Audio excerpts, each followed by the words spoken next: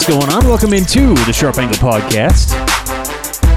How the heck are you? How are you, my peeps? My sports betting peeps. How was your weekend? Did you do good? Did you do bad? Did you win some? You lose some? Hopefully it wasn't too bad for you. We went 4-2 on our weekend quick picks. We will go over that. For those new to the show, every Monday we take a look back what happened this weekend with our quick picks and then a couple big topics in the world of sports as well. We give out picks every weekend. We don't spend much time doing the handicaps either. If you guys like to know how we handicap, how I do my job, how I go about picking my games, listen Monday through Friday, or more Tuesday through Friday, and we do some more in-depth stuff then. But the weekends, we give out picks, and this weekend, 4-2 on the quick picks. Friday, we hit on the Iowa Hawkeyes, -3. Gave that out during Friday's show. Iowa -3. They blew Maryland out. Saturday we went 3-0. So we started the weekend 4-0, ended 0-2. So 4-2 weekend. Saturday, we won with Brighton Hove Albion against Arsenal.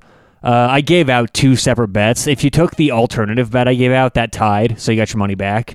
But Brighton won, and then Texas Longhorns covered, as well as the Auburn Tigers. Sunday, 0-2 in the NFL, Denver Broncos and the Miami Dolphins both failing to cover. So 4-2 weekend overall.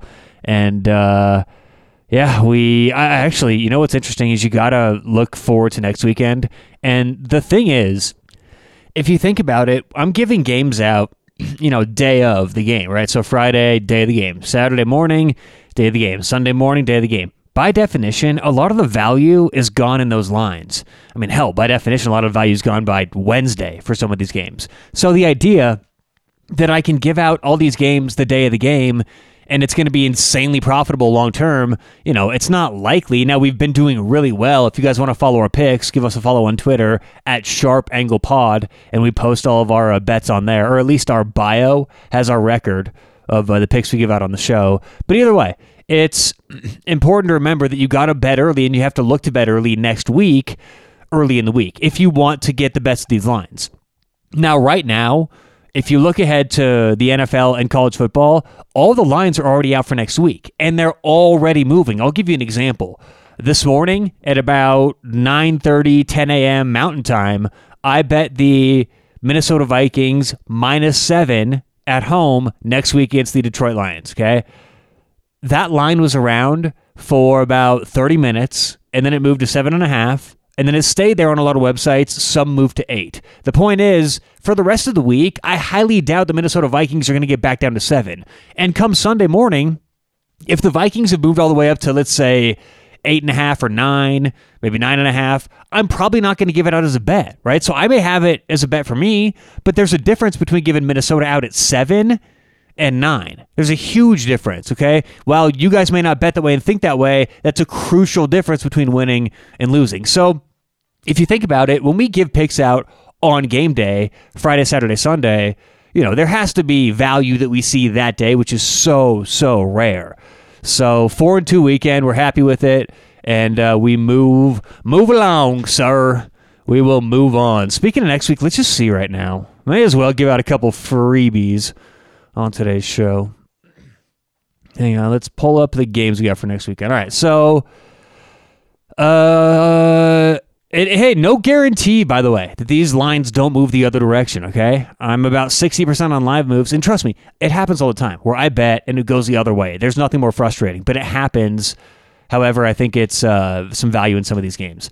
I already said Minnesota -7. I actually don't mind it at 7.5. And here, again, if it closes 9, there's value at 7.5. And I know a lot of you guys don't like giving up that extra half point, but it could be worth it. So Minnesota, I also have Green Bay -3. They are on the road at the Cincinnati Bengals.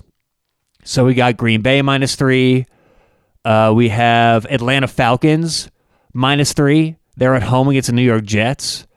Listen to what that implies. If you're home, not Green Bay, right? Green Bay is on the road -3, and we still like them. But Atlanta next week at home against the Jets -3, that implies roughly that Atlanta and the New York Jets are rated in the same ballpark. They're the same team, and I have Atlanta a couple points better than the Jets. So I just have this as a value play based on power ratings. Atlanta -3, and then a couple college games here. Iowa Hawkeyes -2.5. They are hosting Penn State. I got Iowa 2.5, and then I have Notre Dame money line. Notre Dame's at Virginia Tech. And I know Notre Dame lost last week, right? And everyone saw Notre Dame lose. They didn't look great, national TV, but they're not that bad. They're going to bounce back. They have a lot of edges against Virginia Tech. So Notre Dame money line. That's around -110. Notre Dame was. So, all right, let's get back into it. News from this weekend. One big story in the NFL and one in college football. Oregon going down. How about the Oregon Ducks? Losing to Stanford. And this is why you can't do the whole, wait, they beat them. I know a lot of people who handicap that way, where it's like, okay, Stanford lost to Kansas State, but they just beat Oregon, so, it's every week's unique in its own. There's different information that's always changing, injuries, things like that, so, you can't do that. But either way, that was a huge loss. And that was big for the shaping of the playoffs, because Oregon was third, and if they were undefeated, they were going to get into the playoffs for sure. So that takes the Pac-12 out of things. And if you don't think so, right now, from what I have, the best Pac-12 team... Okay, these are my rankings. The highest rated Pac-12 team is 26th, and that's Arizona State. I don't have a Pac-12 team in the top 25. Is that right? Wow. Okay, so Arizona State's my best Pac-12 team at 26th. They have about a 3.5 to 4% chance to make the playoffs. So that's the best chance the Pac-12 has right now. I can't believe that. Either way, it's probably because USC has 2 losses. I mean, that's just what I have right here. So, the Pac-12 is out of it. Okay, so now you have to start thinking Alabama, Georgia, probably. If Georgia can go undefeated. I mean, even if Georgia goes back to the championship, it's going to be, because it would be Georgia in the East, Bama in the West. Even if Georgia loses again to Alabama, I mean, they may, I don't know. That's a scenario where we could have our first 2-loss team in the playoffs, honestly, especially if they're both great games. So you can't rule out Georgia or another SEC team, right? And then Clemson probably out of it this year. Notre Dame lost. So, I mean, it is a little bit more open, but the Pac-12 is going to be out of it. So right now, talking about those percentages, let's see. The best percentage chance to make the playoffs. Okay, so Alabama has the highest chance, obviously. Georgia is right behind them.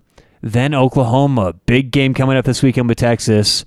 Oklahoma opening 3.5-point favorites. I do like Oklahoma at 3.5. As a matter of fact, I don't know if I gave that out earlier. I do like OU, 3.5. Iowa, 55%. And those are the only teams with over 50%. Iowa, Bama, Georgia, OU. Wow. You still got Iowa State, Ohio, not Iowa State. Matt Campbell's not getting anywhere near this. You still got Ohio State in the mix, even though they lost to Oregon. That loss doesn't look very good. Michigan, Pitt. Yeah, then you get back into all these teams. Oklahoma State, Notre Dame again. Yeah, so anyway, that's what the top looks like in terms of making the college football playoff. So Oregon going down this weekend, though. There goes the Pac-12.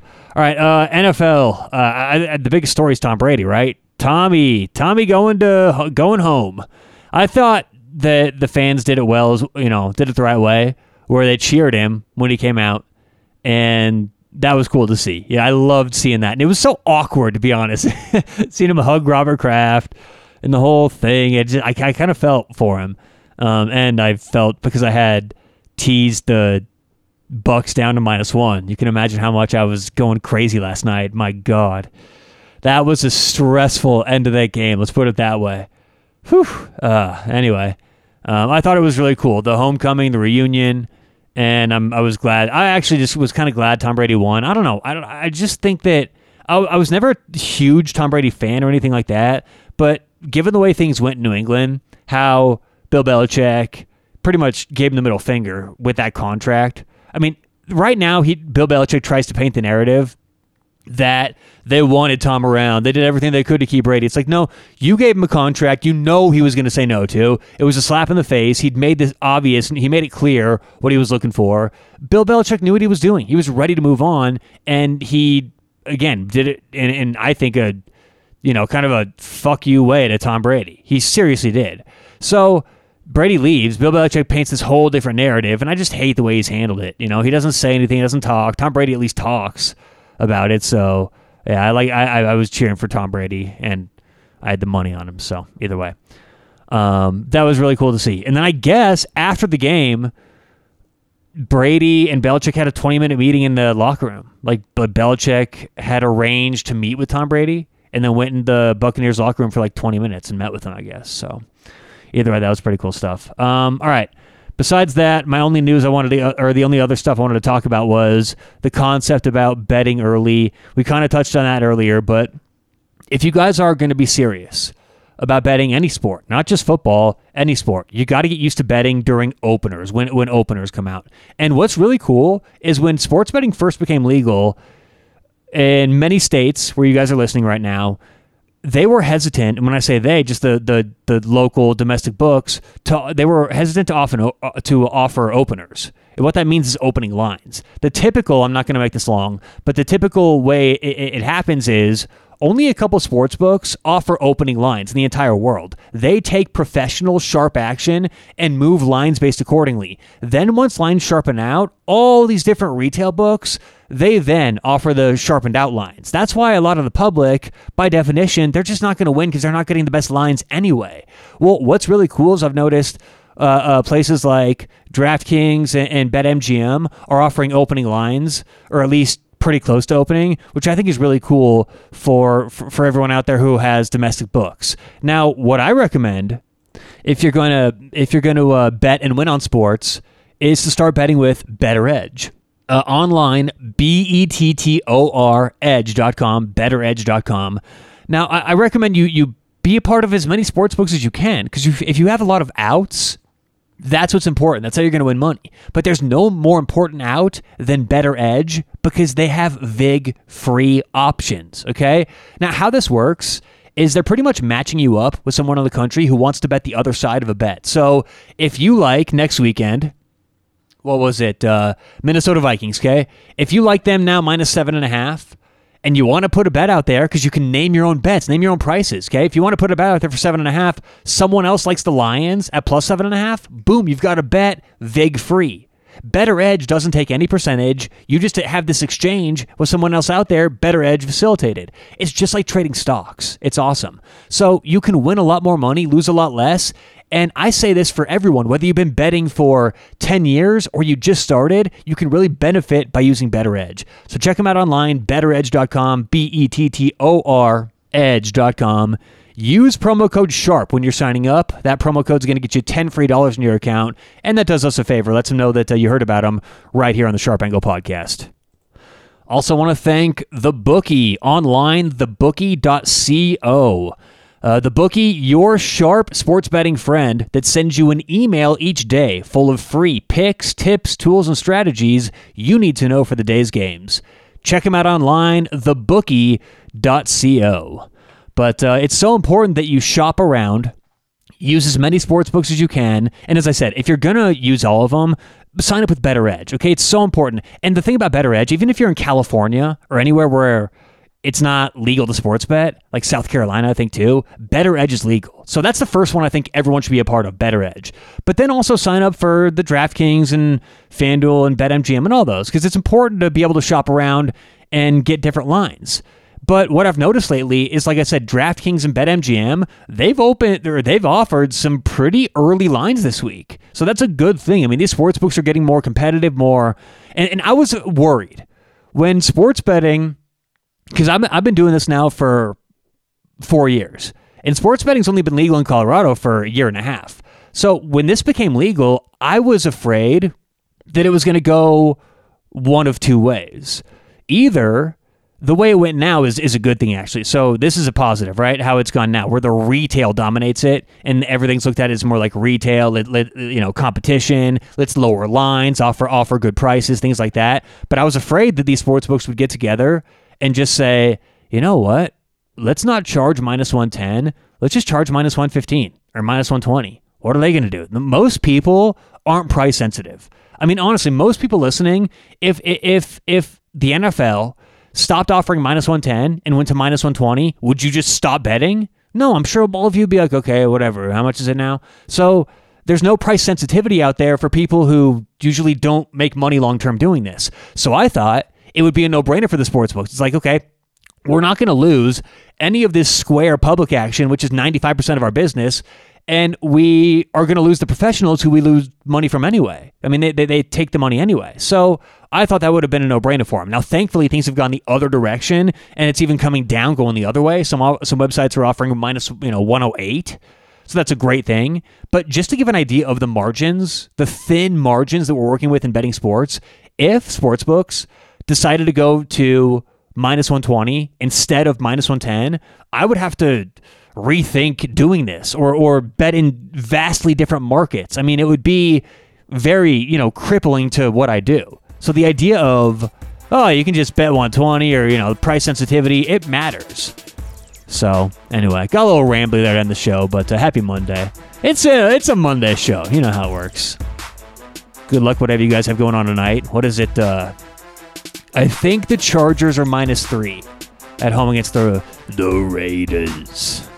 So that should be fun tonight. Good luck, whatever you have going on, and we'll talk to you tomorrow on The Sharp Angle.